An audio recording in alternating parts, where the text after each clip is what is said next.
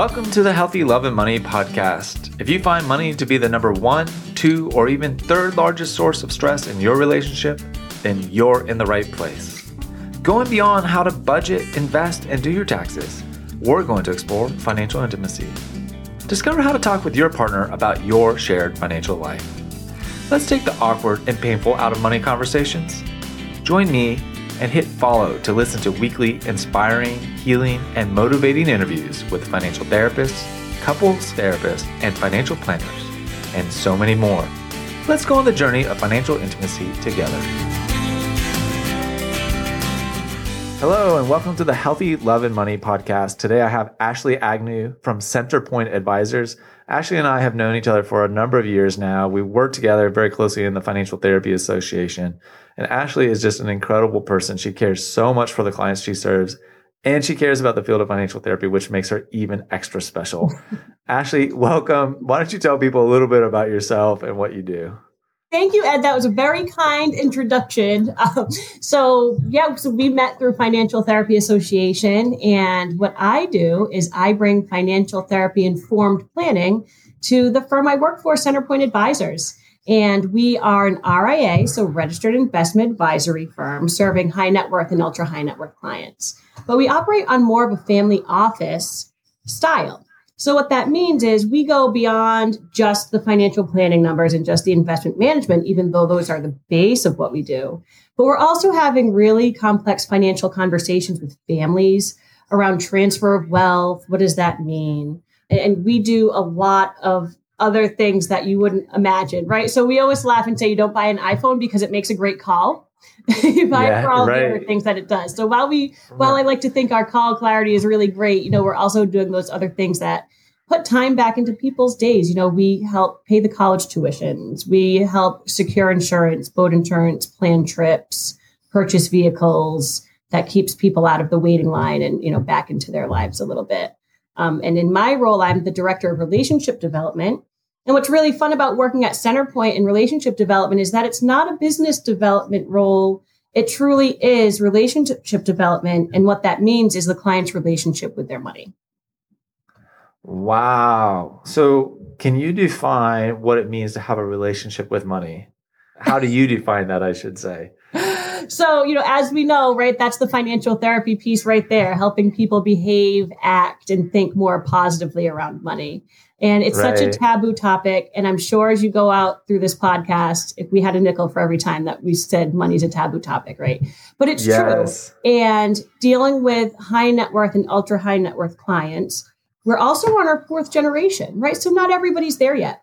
So we're dealing with a lot of young professionals, college students too, and just seeing how their money stories come to life, right? The lessons that are learned through generations and how that transcends into adulthood it really is sometimes like money's a family member, right? Something that can connect and disconnect families.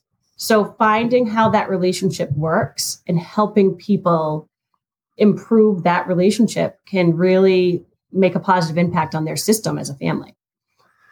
So you use an interesting phrase, and I don't think I've ever heard it quite said this way, but money becomes a family member. Yeah.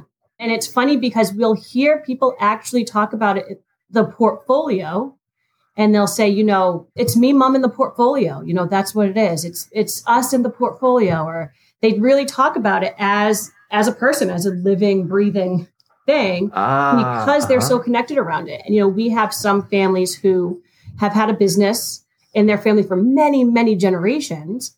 And that's the only thing they connect over is that business, right? The only time they come to talk to each other might be that business. So a lot of dynamics come into play. Wow. It's funny because I'm thinking about the difference between non-ultra high net worth or high net worth individuals where their relationship is often more with the job. Mm-hmm. Right. And so it sounds like it shifts, though, as you go up that wealth continuum to the family business or the wealth portfolio. Right. As the primary engine for their life, their financial engine, at least. And so whether you're earning hourly salary or in the family business or the family wealth, it's still this relationship with the money and how it comes through the family. Is that what I'm understanding? It's true, Ed. And just how you said, how people can become almost obsessive with their work, right? And how they value themselves as far as their professional status goes. There's no term for the workaholism in obsession with portfolios. If you're living just off dividends, if you're living just off that portfolio, it can be just as easy to feel like you have to be micromanaging that piece of your life, and it's very hard to trust people like a Centerpoint, people, in finance that can try to break down those biases a little bit to make good decisions. Wow. And I think what you're really highlighting, it sounds like, is the anxiety about money carries all the way up the wealth continuum. Absolutely. Absolutely. And, it's funny because we see those studies, right, where they say money only impacts happiness once, until your needs are met. And then after, say, $70,000 of income a year, it all evens out. And it's true. You see these different things. I work with a great couple, and one of the wives was forced into her profession from her family. And it was very traumatic for her. Very, very traumatic for her. A great profession, right? Like going through med school and everything. But it wasn't what made her happy. So now she's dealing with this situation where she's not setting great boundaries with her kids, giving them everything they wanted because she doesn't want to make them feel confined at all. But in between this story, the money piece is woven through, right? Because what her parents wanted for her was just their deepest fear was for their kids to fail and not be financially successful. They were, immigrants and all of that.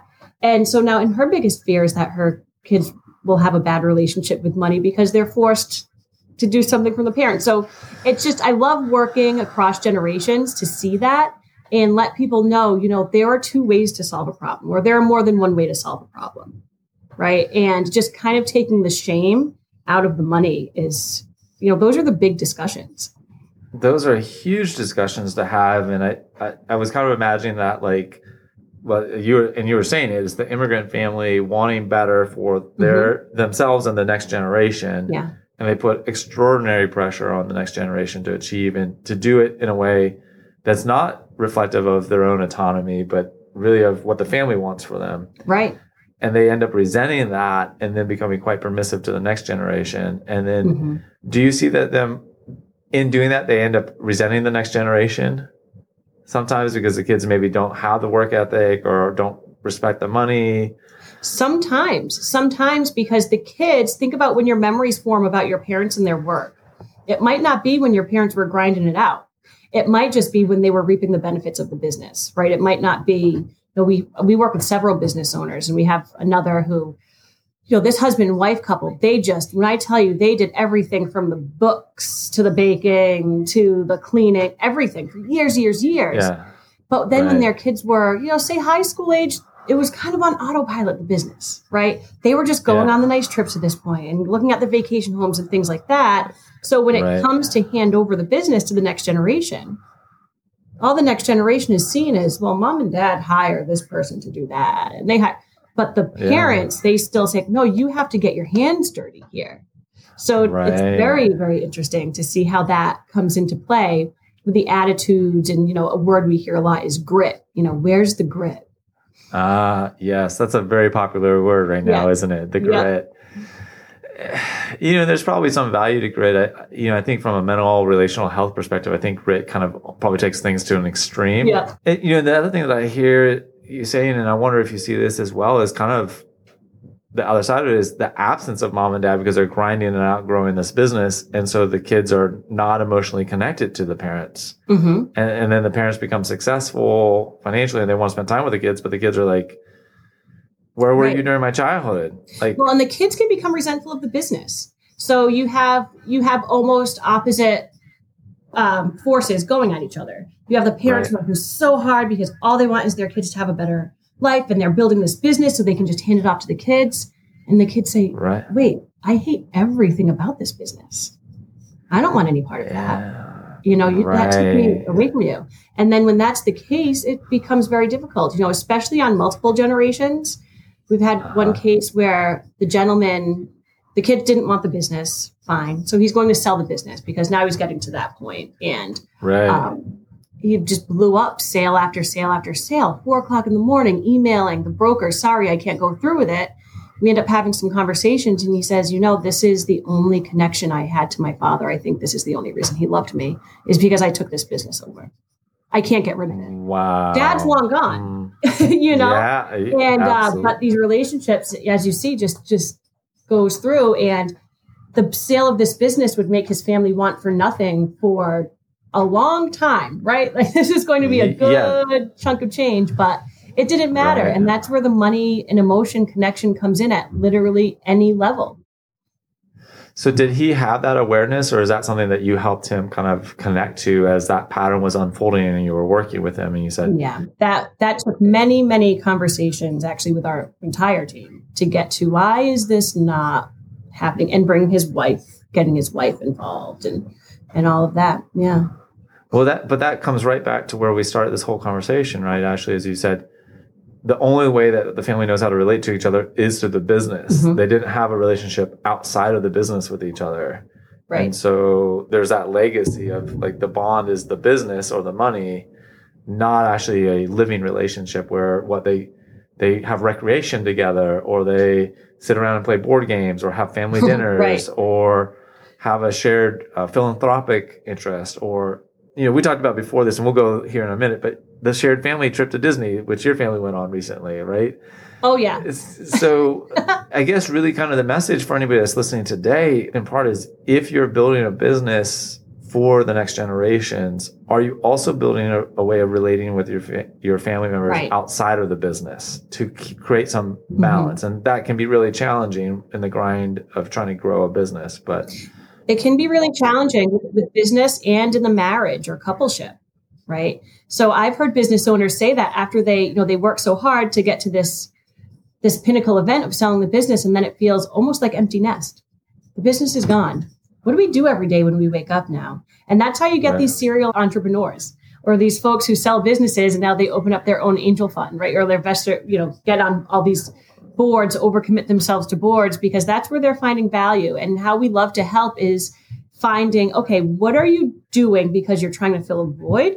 And what are you doing because this really brings you personal fulfillment? Because those are two different things.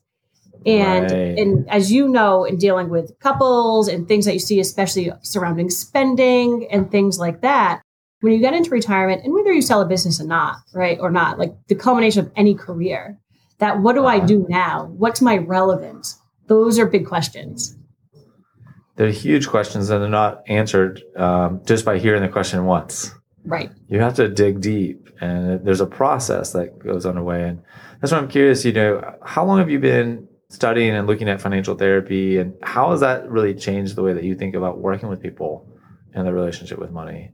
So I've always loved organizational behavior, and it was kind of a twisty path to get to where I am now, right? So my undergraduate work was actually in marketing, and with minors in psych and writing, right? Psych and English. I just always loved how the brain works, and always had client-facing roles. And then I started with Centerpoint through when I was getting my MBA in global finance.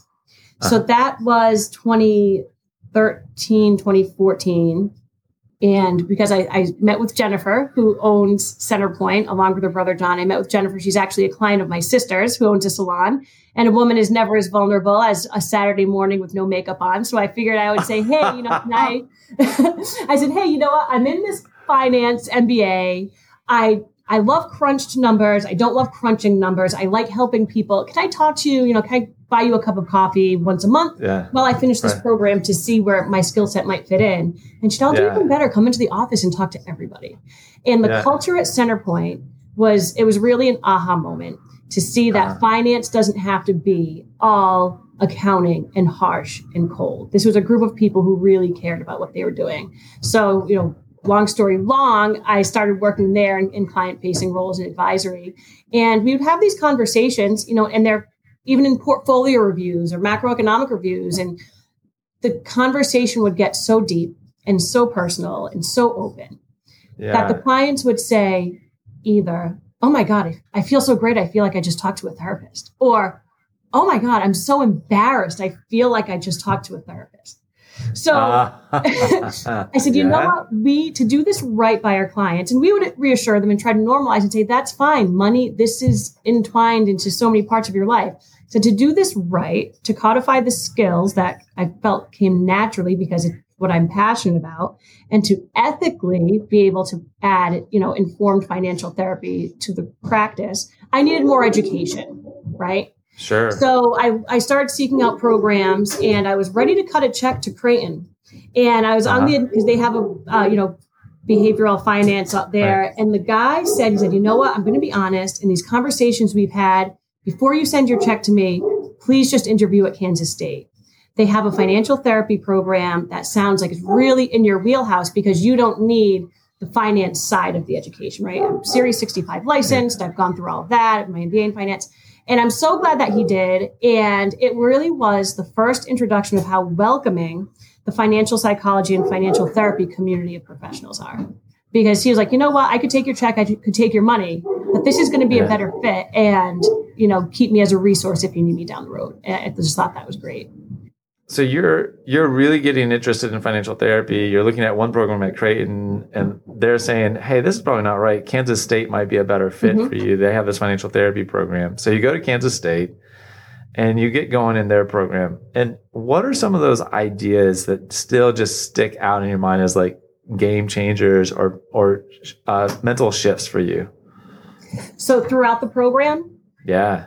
Yeah. So just, the systems theory courses were just amazing because, like I said, we're working with our fourth generation of clients and just seeing how, that idea of reaching a homeostasis, right? Of saying, you know what, you're in this because this is what's comfortable and this is what's going, and just the change cycle. All of those things really resonated with me because you could see how, okay, you might have this circle going on, but things are constantly getting thrown at the Ferris wheel, right? And how are you going to handle it? And how does one family member's response change a perception or action of another? Right. And communicating that in the family system without the idea of right or wrong. So there was a line, I think it was in the Mind Over Money book, and I'm probably going to butcher it, right? But where they say you're acting exactly how somebody who has been through your experiences can be expected to act. Yeah. And I've slowed that line down in my head a lot. And it's helped me personally get through some things. And also working with clients, I repeat it several times. I'll say it, I'll pause, I'll say it again. What does that mean to you? Because it's not just saying, I feel like when you say it at first, it's one of those, well, everything happens for a reason. Nobody wants to hear that when they're going through a bad time. They can say it afterwards when they tell the story. Right? But they don't want to hear it then. Not in that moment. No, definitely not. No, not at all. So just better navigating those conversations. The courses really helped me find tools for that. And, a like-minded group of peers, seeing why people are really here. And you're not going through the financial therapy program at Kansas State or, the similar ones at Georgia, Creighton. You're not doing that because you have to get licensed in something, right? You're doing that because you want to help people and you're genuinely interested in the field. So it was nice to have that peer support. Hey everyone, thank you so much for listening to the Healthy Love and Money podcast. I'm honored that you spend time with me listening to these incredible interviews. I love working with individuals and couples around their financial life, integrating mental health and relational well-being. I'd love to personally invite you into my financial planning practice where I do therapy-informed financial planning, bringing together mental health, relationship health, and financial well-being. If you're thinking that's the type of help you'd like, please see the show notes below to schedule your free 30-minute discovery call. And I'll look forward to seeing you and hearing more about your unique story and how I can best support you. Now, back to the show. You're not going through the financial therapy program at Kansas State or, the similar ones at Georgia, Creighton. You're not doing that because you have to get licensed in something, right? You're doing that because you want to help people and you're genuinely interested in the field. So it was nice to have that peer support. So before we started the show, you were sharing that you went on a recent family trip to Disney. I did. things didn't go quite as expected. And you had mentioned something about how your journey into studying financial therapy really helped you through that difficult point in the family Disney story. Yep. Would you share a little bit about that? Sure. So every year in May, we take a family trip, a big family trip. Last year, my daughter ended up really sick, and we were actually spent our family trip in 3 different hospitals. So the week I got home, I said, you know what? We're going big next year. That's it, right? Yeah. So we booked the 4 days at Disney, the 5 days on the Disney cruise. Very excited, planning for it for a whole year. So we're there, we're in Orlando, and I get an email about 48 hours before we're supposed to set sail. It turns out that my son was not vaccinated in time. He was 24 hours short of being able to sail. My husband did not take my son to get his vaccination on the day that I scheduled it. It turns out he took him 3 days later. So Disney Cruise Line says, nope, sorry, even though he's going to be in the clear that night, right? Can't quarantine in the room, nothing. We can't let you go. 13 hours on the phone to see, what our options are. Are we going to get our money back? Are we not? Are they going to push it? And, my husband just came up to me after a very long time on hold and said, well, I love you very much. And I already knew the answer. I already knew. I was like, we can't go, right? Because of the vaccination thing. He's like, yeah, we can't go. I said, well, I already called the hotel. We can extend our stay. What are we going to do? Right. Yeah. And my daughter's 5. God bless her. She says, so now I have to tell her that you are not going to go on the Mickey Mouse boat. And she said, we're not going to get to go on the Mickey Mouse boat, honey. We're going to have to do something different. And she said, well, Mom, we'll still have a lot of fun stuff to do. And we're still are going to be together. And I was like, you are now more mature than I am in this moment. And it gave a perspective shift. I'm like, this is just, what are you going to do? What are you going to do with all of this? She was absolutely right.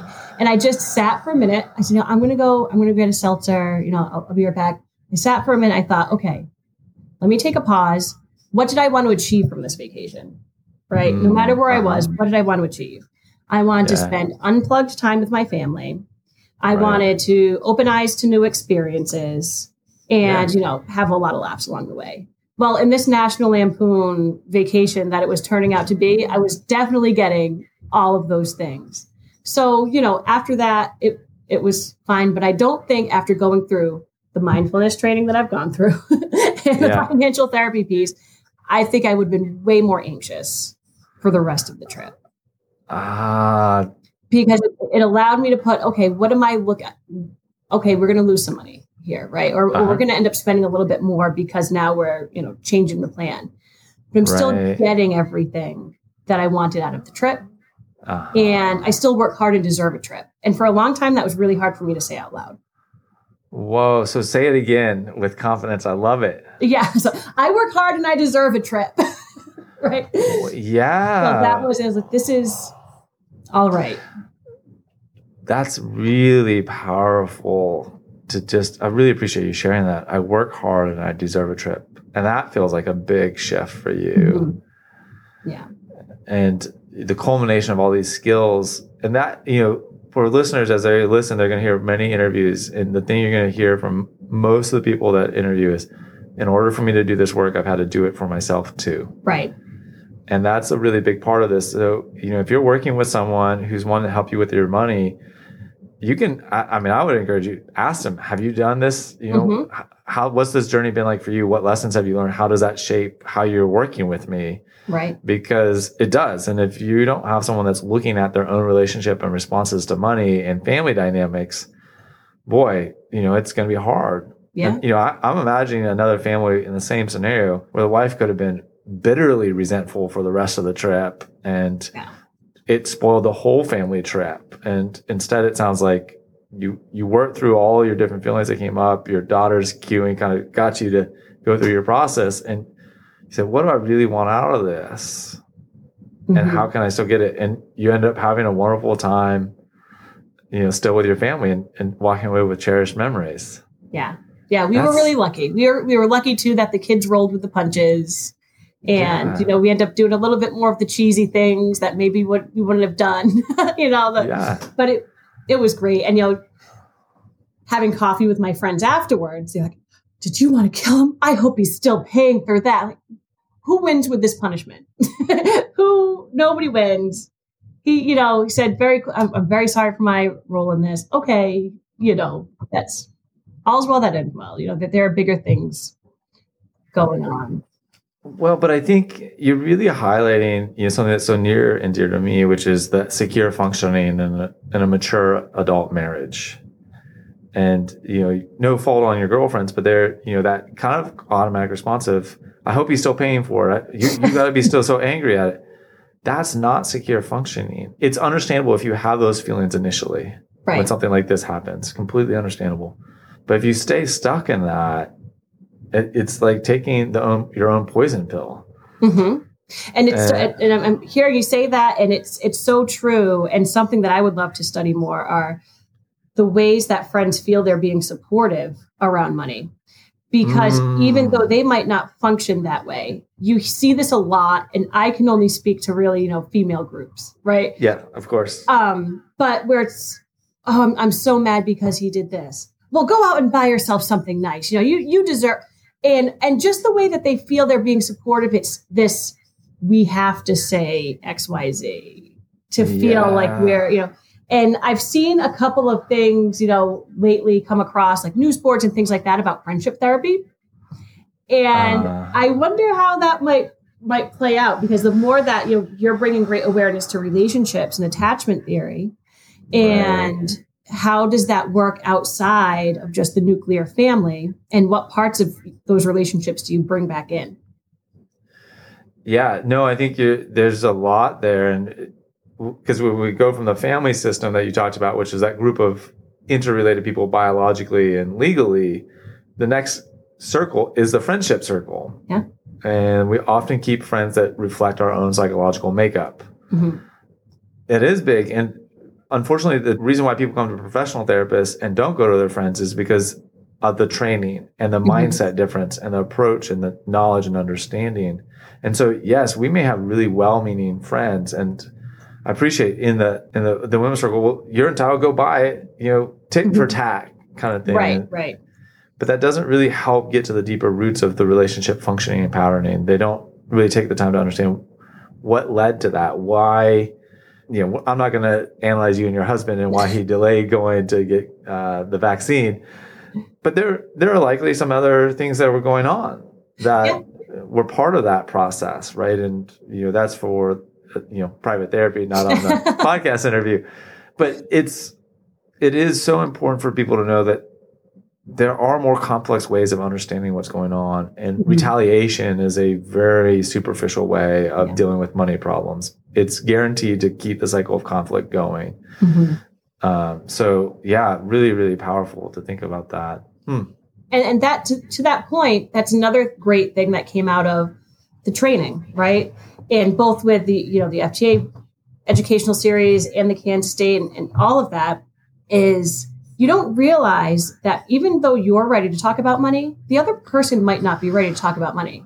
While somebody's, chopping up vegetables for dinner, they're going through a million other things in their head. They might not be the best time to say, hey, I'm really concerned about, this loan, or I'm really concerned about, and then getting to the root of why somebody may have reacted negatively to it. So what I love about being able to use financial therapy in our financial planning and advisory is, okay, dedicate the time. You know what you're getting into here. You know what we're going to be talking about, right? Yes. And you might push some buttons, but it's okay to save some things, to put some things on the table until you are working with somebody that can guide the communication a little bit better. And that's not saying anything bad about your relationship. That does not mean that you're a poor communicator or that you don't respect your husband or wife or spouse. It means that you respect them enough to want to say these really important things in a safe way. What a powerful reframe. I love that this is about, I respect the relationship to do it in a safe enough way. And I think what you didn't say, but is probably implied, is I have enough self-awareness to know I may not do this well. Mm-hmm.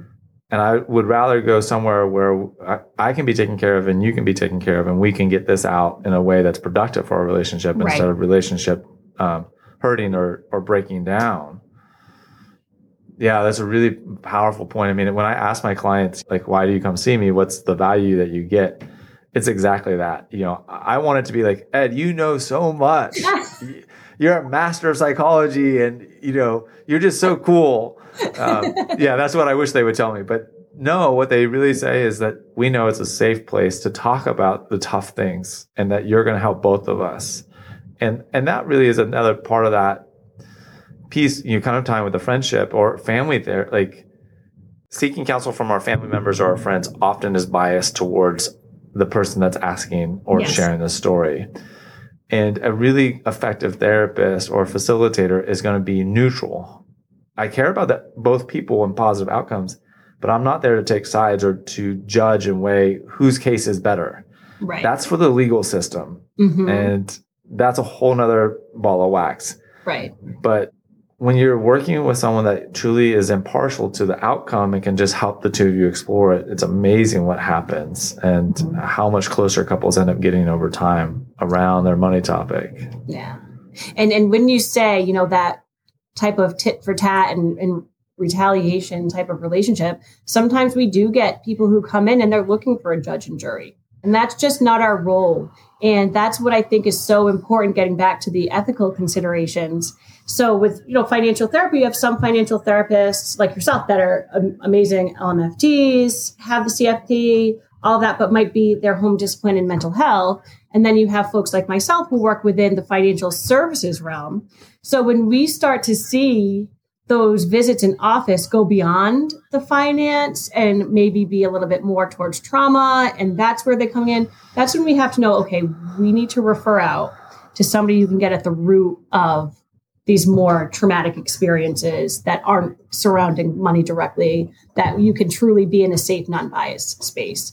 Because that's what becomes difficult sometimes too, right? You're the financial advisor. You come in, you know all the numbers. So there's no shading anything. They'll be like, see, look how much you spent on that. Look at that. It's like, okay, those we can get through. But when it starts to be, well, this is because, some kind of abuse or something, that's when we have to know, great folks like yourselves, like, to get them to an even safer space. Yeah, and that's something that's so important, right, is for couples to know and recognize, when do we need to get that professional help from a mental health professional versus having a great facilitative counselor and therapist, right? Like, therapy, what is financial therapy really is that helping you have an improved relationship with money, and the depth at which you need that varies for all of us, right? Is if you have a small sprain, maybe you can work with a financial therapist that doesn't have the deep mental health. But if you have, like, you're putting on an amputated arm and you're trying to That's a great metaphor. Yeah. And having some of that self-awareness of knowing, if you grew up in a family where there was complex addiction issues or complex issues around emotional abuse and neglect, physical abuse, sexual abuse, those things warrant full mental health care. But often what's missing, and this is what's so beautiful about financial therapy, is they don't understand the role that money can play in all of that and adapting through it. And, so kind of on a tangent, but related, I think, is, how many families do you think created wealth out of a sense of trying to heal trauma? Oh boy. And that may be not just financial scarcity trauma, but like because they were physically abused by a family member or sexually abused. And so money, because for many people, money can equal safety. Right. Yeah. I mean, we see a lot of that, and all different reasons, right? Either wanting to prove to a parent, social group that they can do it, or coming from nothing and building something from the ground, or getting a business thrown at them that they had to take the ball and run with it. So, but either way, a lot of times it comes from a place of being afraid to fail or tying that professional success with their self-worth. So then how do people start to disentangle that? And is there a full disentanglement from self-worth and business success, financial success? What are your thoughts? It depends on, it's what do you want? What are you trying to accomplish here? Are you truly, we have another great couple and the gentleman is saying, no, work is work. I was like, I'll work. Work is to make money. And that's why I'm there. But I want to do some great things outside of that. And this job allows me to do those great things. So this job allows me to, I go there, I put my head down, I do my work, I make a great pay. And then I can come back and I can coach my kids' little league and I can volunteer at the food pantry and I can do all those great things. And then you have other people who don't feel like they're contributing to society through their work. Then it's not a great job. So they're tying their worth that way to the professional piece, right? So, and we see that, we're kind of having a lot of really hard conversations right now because we have these third generations of kids who are almost anti-capitalist because they don't understand how they got their family money. They just know they have a lot of money and they feel bad about it. So we have to disentangle all of that. I mean, talking down to their parents saying, I can't believe we're not giving half of our money away every month. Then he's like, what they have no concept on what it means to run life yet. So there's that, only want to work for charity, only want to work for nonprofit. And then you have the other folks who are, head down and I'll do my stuff afterwards.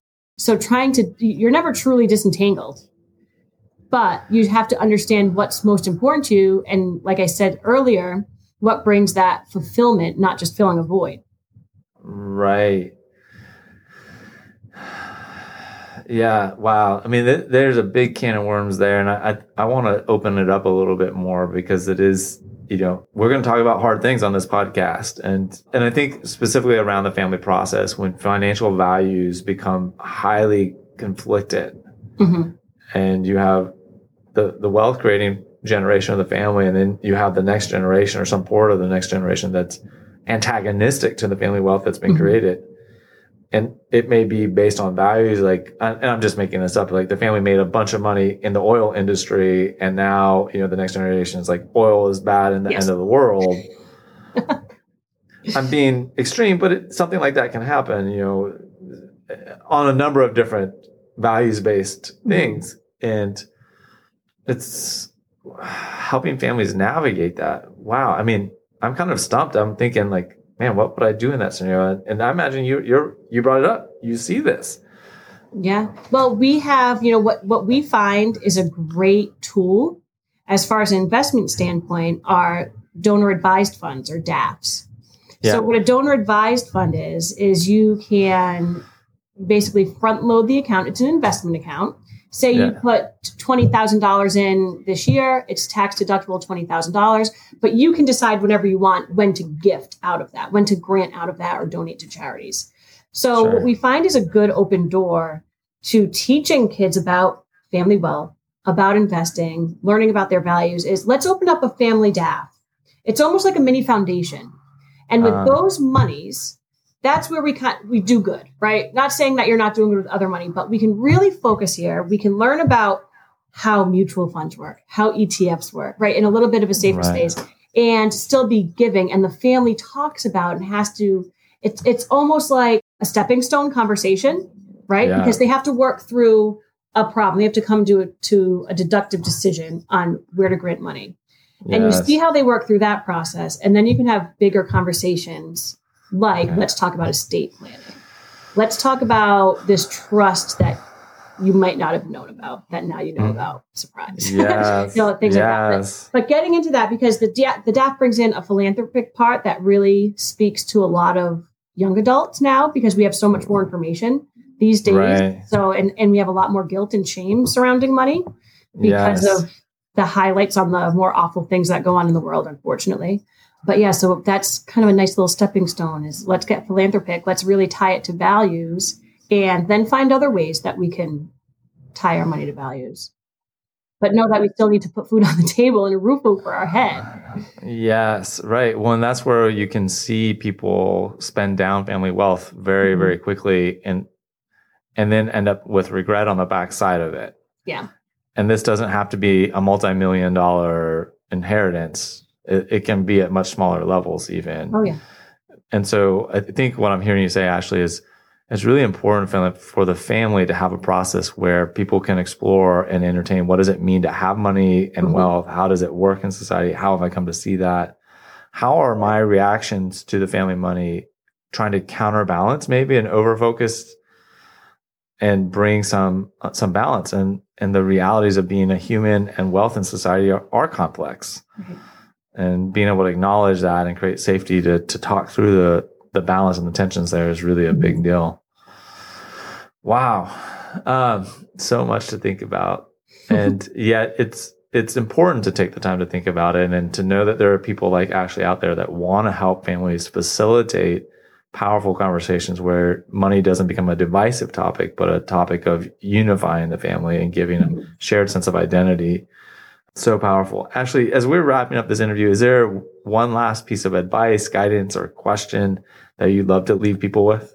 Just to connect and reach out. And there's no question too small, no question too large. And if you feel like you're struggling at all or not struggling and want to stay feeling great about your relationship with money, reach out. And, if you reach out to myself, Ed, we've sent folks back and forth. If we don't know who can help, or if we can't help, or if we're not a fit, we'll know who is. And there's just some great resources out there. So just kind of swallowing the frog and reaching out, I think, is the first step to having a better relationship with money. Absolutely. Ashley, thank you so much for your generosity of time and spirit. I'm so appreciative. If people wanted to connect with you, what's the best way for them to find you? The best way for them to find me, they could always connect on LinkedIn. It's Ashley Agnew, and I'm at Centerpoint Advisors, or centerpointadvisors.net. We've got a contact form on there too, and a little bit more information about my background. Great. And I'll make sure to put that in the show notes so people can find it easily and grab a link. And Ashley, until the next time we talk, thank you so much. Thank you, Ed. This is great. And thanks for all that you do to bring awareness to this. This is excellent. Awesome. Thanks so much. Take care. Thank you. I invite you now to stop for 5 or 10 minutes and reflect on what you just heard. Maybe even journal about it. Give yourself the time to consider what you just heard and what it means to you. By giving yourself the time to reflect and integrate what you just heard, it will help you along your journey of learning, healing, and growing towards financial intimacy in your life. Please like and follow this podcast and share with someone that would benefit from being on the journey of financial intimacy. Wishing you healthy love and money, Ed.